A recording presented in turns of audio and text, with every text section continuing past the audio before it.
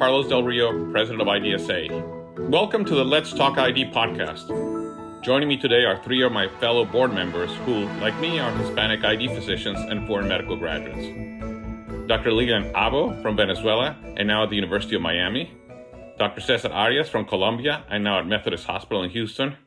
And Dr. Max Brito from the Dominican Republic, now at University of Chicago, Illinois. They're all here with me to have a conversation about Hispanic leadership in infectious disease. Buenos días, doctores. Buenos días. Buenos días. Buenos días. Let's start by having each of you tell us about your journey from your nation of birth to your successful careers in the United States. Why don't we start with Lilian?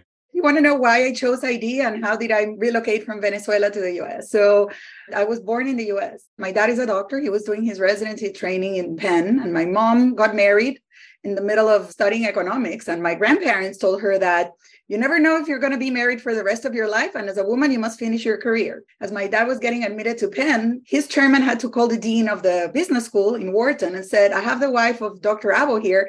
She needs to finish economics. So my mom got into Wharton and had to finish economics there while she was still studying economics in Venezuela. So I was born in the middle of all of this. And 3 months later, we moved back to Venezuela. I was only 3 months old.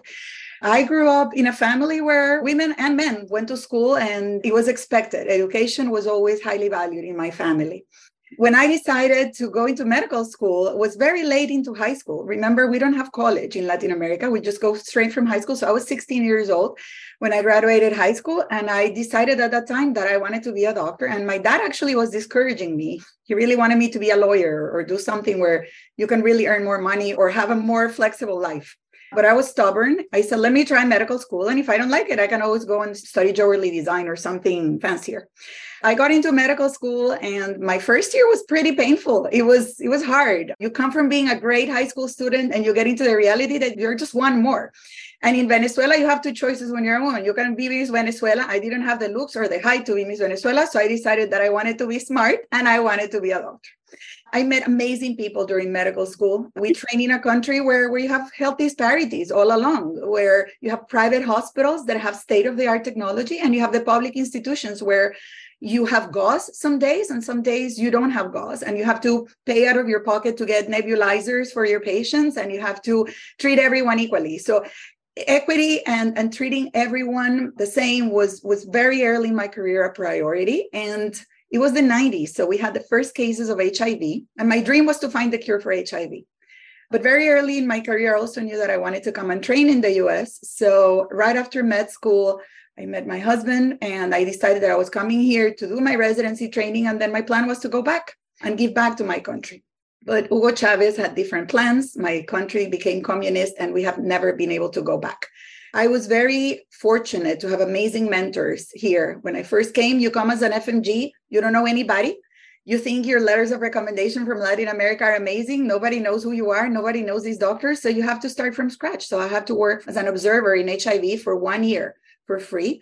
You know, I always say as an FMG, you always have to work extra hard and demonstrate who you are. Once I started my residency in internal medicine, I knew I wanted to do HIV. But then what happened is, as I got into my fellowship, I fell in love with transplantation. It was like HIV on steroids. That's where I am right now. I ended up in Miami. I am very fortunate to work in a place where I can give back to the community. We have a very large Hispanic population. The good thing about Miami is that it's close to the United States. So our first language is Spanish, and my patients are people like us, people from different backgrounds. And one of the things that we do at Jackson in the public hospital is we provide care for everyone equally, regardless of their ability to pay. That's great. Cesar, how about you? Yeah, my experience is a bit different. I was born a bit earlier than Dr. Abbo.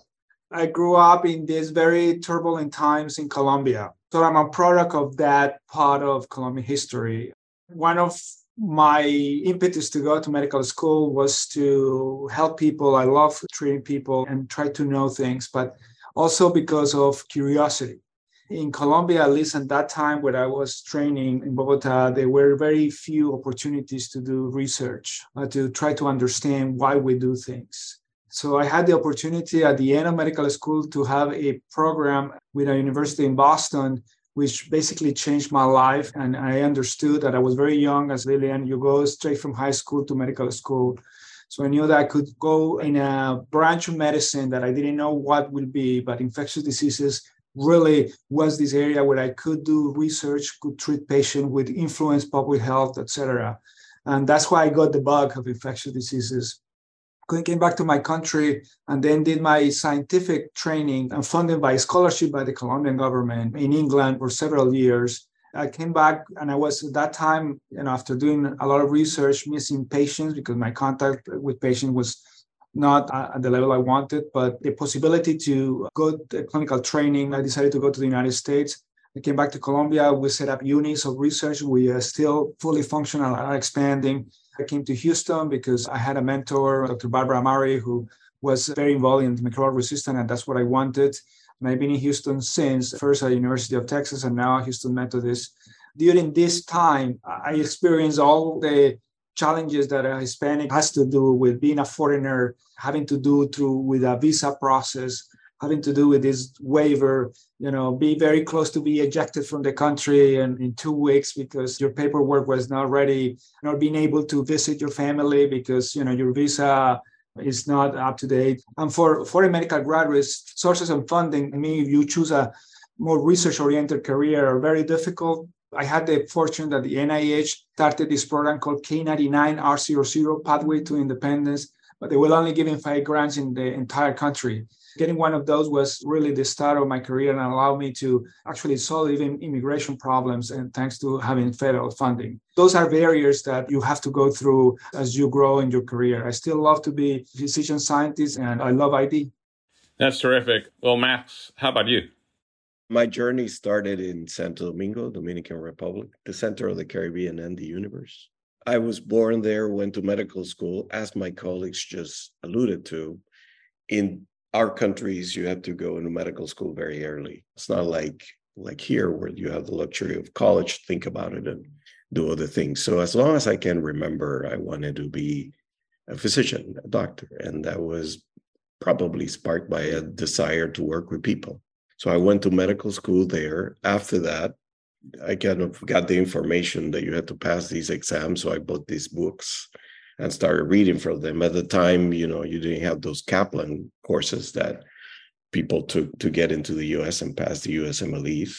So I got together with a group of people and studied for these exams, passed, luckily, and then came into, as Lilian, did a rotation in Miami because you had to have some sort of letter from folks. So a doctor in Miami at the time of Dominican origin, Hector Jimenez, gave me an opportunity to rotate with him. Then I went to Mount Sinai in Miami and did another rotation, and that's where I ended up in residency. I befriended people there and then got into residency. I didn't get a whole lot of interviews. I got a few. Mount Sinai was one of them, and then I just matched there. And then went on to Jackson Memorial, where Dr. Abbo now works, to do infectious diseases. After that, got the opportunity of a lifetime at the University of Illinois because as a very young doctor, the head at the time, said, I need a program director for the infectious disease fellowship. I thought I wanted to be a clinician educator. I didn't have any idea what anything else entailed. You learn about research and these pathways once you are an assistant professor, when you don't have the correct mentorship. I said, sure, I'd like to teach. And then so I was hired to be the program director at the University of Illinois. I was in Pittsburgh for a year and a half, but basically I've been my whole professional career at the University of Illinois. There I did an MPH, started getting involved in global health early in my life, and then started doing some clinical public health related scholarly projects. I may have taken my last job there. So still here. That's fantastic. So each one of you quickly, if you were to say, what do you attribute your success to? Lilian, why don't we start with you? What do you attribute your success? That's a tough question because I always feel that I'm not successful enough. It's one of those imposter syndromes where no matter how good you're doing, you always feel that you can do better. My success, it's multifactorial. One, it's a lot of hard work. It hasn't been random. It has been a lot of intentional effort into put my best face in everything I do. And I'm a perfectionist and I'm an achiever. I want to accomplish things. So I set goals and I put a lot of work into accomplishing them. Family, family and friends, a lot of support, and having that network, because not every day is a sunshine, right? And having amazing friends, including Max and Cesar, who are my work friends. They're like my brothers from another mother. Having a network, it's important, both professionally and personally. Networks come in many colors. And then mentors. They're mentors at different stages of your life and your career. And being grateful, staying grateful to those mentors, because gratitude is as important. Faith and gratitude are as important to your success as anything else. And of course, a little bit of luck. It's hard work, it's families, mentoring, support, but being lucky and being in the right place at the right time, and also taking the road less traveled. You have always two choices in life. And to me, taking the road less traveled has been the hardest, but has also given me the opportunity to be more successful in areas where other people did not want to venture. That's great. Cesar, how about you? What do you think your success is? I actually would love to hear your story about this, and you answered that question too. But anyway, a word that I always say is resilience. This is sort of a marathon. I heard in a commencement speech once, you don't get too high when you are successful, not too low when things don't go well, just forward. Keep moving forward, keep moving to where you want to be. And I think that's a key factor in all of this. There will be rejections, but there will be maybe few acceptances. There will be good moments, bad moments. Lilian got this right about trying to share your experience with others. Kindness and generosity also brings you enormous satisfaction in this profession and puts you to levels that you never imagined. So my word will be resilience. How about you, Max? What do you think your success is attributable to? I think this combination of the same things that the colleagues have stated. You work hard, there's a dose of luck. But particularly in my case, I like what I do a lot. That has helped me move forward in a much pleasant way. Sure, there are things of my job that I don't like, but 80% of my job I like and love. And the most important thing is patient care. And the people that I take care of, that brings a lot of satisfaction to me. When you do something that you like, you're bound to be good at it. As Cesar said, if you persist, if you work hard and then you like what you do, you're going to be successful in what you do. I always tell people that jobs sometimes are hard and you may not necessarily like them. But to me, throughout my career, what has determined whether I have enjoyed a job or not is who you work for and who you work with. The colleagues you work with, I think, are critically important. And I think one of the things that I have enjoyed about the board of directors during my tenure there has been having colleagues like you on the board and collaborating and working together, because sometimes you don't necessarily agree with people, but you can disagree in a way that is respectful. And again, you're trying to do, as Cesar said, you look forward, right? You want to improve things. So each one of you has devoted a great deal of time volunteering for IDSA. You have served the board of directors. You have done other things. What does IDSA represent for you, and why have you given so much of your time to IDSA? Why should members volunteer for the society? Lilian, what do you think? IDSA to me means a lot of things. It's community, the sense of belonging. It's family. IDSA has really opened the doors for me to meet amazing people who are friends globally, not just within the US. Has opened a network of people that think alike, but also different, smarter than me. I always like to surround myself with smarter people, because if you're the smartest people in the room, something is wrong. So learning from others, that has been an amazing opportunity. And then the opportunity to contribute at a national level, because we all do our jobs in our hometowns, and you may have an impact at your hospital, at your city, maybe at your state. But when you can have impact nationally or internationally, like the board, or being in the guidelines and writing, for example, the national and international guidelines for stewardship, and really helping people globally implement things that you can help them with, I think that's extremely fulfilling. Being in the board of directors and be able to set up a strategy for the society, to open the door for other foreign medical graduates than us, for other women or Hispanics or other nationalities, to me is important. Like I always say, other people have opened windows and doors for me. For me, it's as important to open those and hold the ladder so others can climb with you. There's no point to be in the top if you can't help others climb with you. That's beautiful. Thank you. Cesar? I've been fortunate to be sort of attached with IDSA for now, I think, more than 12 years. When you go to a society and you see that society being transformed as you speak, that your ideas are taken into consideration, and you see the transformation of this society, that creates a sense of citizenship and sense of family, as Lilian said, that is difficult to describe. I've been fortunate to witness that. A society who had certain positions, who decided to change, who decided to evolve, decided to open much more and to try to be the best they can. And when you are a member of a society like that and you contribute to that transformation, that makes a mark that is indelible in you. So, and every time the society calls, you are there. You are a soldier. You are a good soldier because you really know that you are achieving a higher goal. And without thinking about yourself or anything that particularly benefits you, you know that your effort benefits everybody. And that's the reason of a society. And I found this in IDSA, and believe me, I just love this society. Well put. Max? What is there not to like to participate in IDSA, right?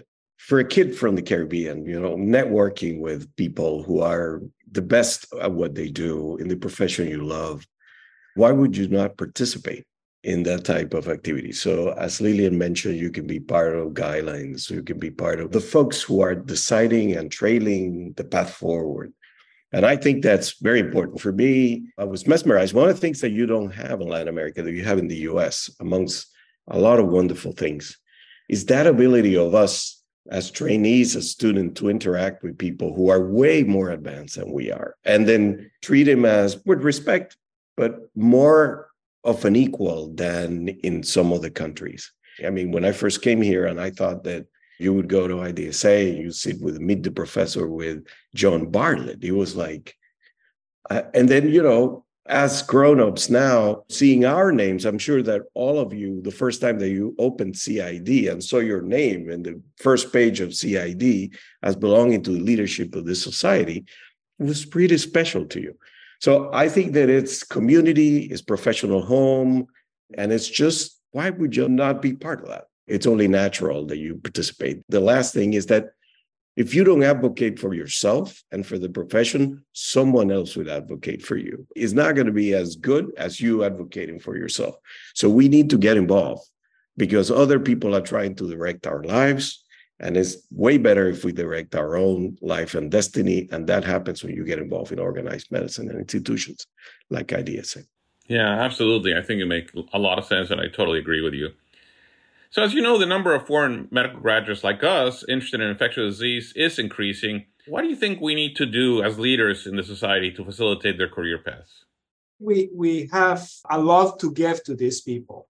So we've been there probably in conditions that are not as open, as favorable as now. Regardless of the logistical and legal barriers, you can inspire these people to really come to the United States and become an infectious disease physician. And examples and stimulations and inspiration in the work we do, that we can do whatever we want to be in this country, and I think it still is the case, is a major driver for people to bring into the field. The pandemic is just an example that we need to utilize as a springboard to understand what we do exactly and how we can change not only the lives of people at the medical level, but policy, political will, etc. So I think we have the tools now, the communication skill, the communication channels to bring more people to our field from our countries, to train them.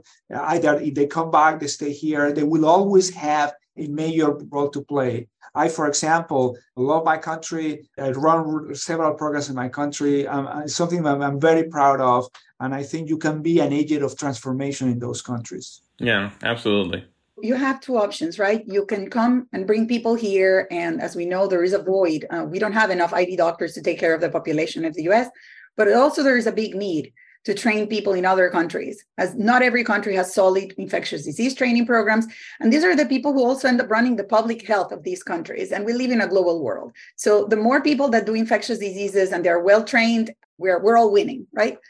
In addition to that, ID attracts a lot of FMGs because whether you are in India, Africa, or South America, we know that one of the number one causes of death continue to be infectious diseases. In many places, malaria is still a big problem. Many places, diarrhea in childhood dehydration and parasitic diseases are still a big problem. So when we grow up and that's our reality, we're attracted to trying to solve that problem. You can do that way more in ID than in plastic surgery or some other specialty. Also, in my case, we had very solid training in internal medicine. And from all the specialties in internal medicine, I think ID to me was the most fascinating one. You interact with every other specialty. So for foreign grads, we need to open the opportunities to doing rotations here, the barriers to entry into our fellowship programs, having more opportunities and visas, which again, IDSA does not always have the solution to fix the visa problem, but anything we can do to advocate, like Cesar said, I think it's a win. And also opening the opportunities for people to come here and go back to their countries. Not everyone wants to stay in the US or has the opportunity, but if we can help them get back and continue that network of support, it's a huge service to the rest of the world as well. Absolutely. How about you, Max? I think the best thing we can do for those who come after us is sponsorship and mentorship. And there's one thing that we should consider, especially now talking to the mentors that are listening to this podcast. For underrepresented minorities and for Hispanic kids, it's no different. I mean, there are two types of Hispanics that you will encounter. One of them is the person like us who comes from another country, a very diverse background, and we're Hispanic, culturally bound to the people who constitute the second group, or perhaps the first group, which is the people of Hispanic origin that are born in this country. The mentorship that you provide has to help them navigate the system. The person who comes from abroad doesn't understand the system very well. So if any sponsorship or any mentorship that you can provide in helping them navigate everything from abbreviations to how do you find a mentor, that is crucial because we don't grow up with these things. So it doesn't come natural to us. Now, the Hispanic kids who grew up in the US, were born in the US, they know all of this, but they're not very likely to ask you for things because it's a cultural thing. I've had students that come to my office from different backgrounds and they're not underrepresented minorities, and they knock on my door and they ask me, can you nominate me for this award? Or could you nominate me for this position? I mean, they know what needs to be done to get from point A to point B. Now, Hispanic kids who grow up in the US, they may know that, but they're not as likely to knock on your door because it's something cultural. We don't ask for stuff like that. It's not ingrained in the DNA. So if you see someone that is really good and you would like him to see in your program, or you would like him to see serve with you in a committee, then ask him and say, hey, do you think you want to serve in this committee? I think that you were a good candidate for this award. You will get a response much more likely than if you led it to the candidate, which is more or less the way we do it. So realize that, and then it's highly rewarding when you take somebody as a mentor, when you take somebody who you think has a lot of potential, and because of something you did, that person achieved something. And someone did that to me. Someone took me to organized medicine, to the ACP, to IDSA. It's highly rewarding because then you see him in a position to affect change, and that is because of something you did. Do not feel threatened for who's coming behind you. Feel honored that you're able to help their career. Absolutely. So let's just close our podcast by sharing your advice to young foreign medical graduates, especially those of Hispanic origin. Lilian, what would you tell them in a few words? Follow your dreams. Don't take no for an answer. The path is not going to be easy. Success is not a straight line. But if you're resilient and you have a goal, surround yourself with the right people and stay humble. Don't think that you know all the answers. This is not Latin America. No es la ley del más vivo. This is really hard work, and do what you need to do to get there. But if I could do it, you can do it too. We're here to help you. How about you, Cesar? I would say keep going. Work hard, but work smarter too. And that means identify the people who can help you. Take a leap. Contact these people. We are here to help, and we are generous. And in general, our community is very generous. Don't lose hope. That's very important. Never lose hope and keep going. Max, how about you? The good thing about coming third in these interventions is that I can point out to what they said and said, whatever they said, and because I would echo what they just said. I mean, you follow your passion But I would add network. Try to network, try to establish community, try to leave the profession a little bit better than when you found it. That is key. And so you would meet wonderful people. You would get to affect change in things that you never dreamt were possible. And then very, very importantly, seek us out, find us. You don't have to find the 4 people that are in this podcast, but you know what I'm talking about. Find people that went through your same path. And do not be afraid to ask the questions, to ask for help, because it is very likely, there are exceptions to every rule, but it's very likely that everyone who went through the same thing you're going through is going to help you out. So seek those people and take advantage of that sponsorship and mentorship. I want to add 2 things. One is get involved with IDSA. As a student, as a resident, as a foreign grad, there are opportunities, there are pathways. And if you don't see them, contact IDSA and say, hey, I'm a foreign grad. I want to get involved. How can I contribute? So don't always ask, what can you do for me? But what can I do for you? And what can be your contribution? And get involved early, because we will find a way to get you involved. And 2, come to ID Week and come to the Latin Party. Meet a lot of fun people, because that's another way of informally networking, and you will not regret it. Yeah, no, I'm glad you said that, because I was about to say one thing that I like about my Hispanic colleagues, about the Hispanic culture is, yes, we work hard, but we also party hard. And we like to dance and we like to listen to music. And I tell people, yeah, come to the Latinos in Infectious Disease Party at ID Week. It's a great opportunity to meet people. It's a great opportunity to network informally and to have fun. And this is a community. This is a family. Y aquí estamos todos para ayudarnos. Thank you for your time. I really appreciate it. And thank you for everything you have done and you continue to do for the society, for the profession. You are all leaders in the field. I greatly respect you, but I also feel privileged to have you as friends and colleagues. Have a good day, and thank you for participating. Thank you. Gracias. Thank you. Gracias.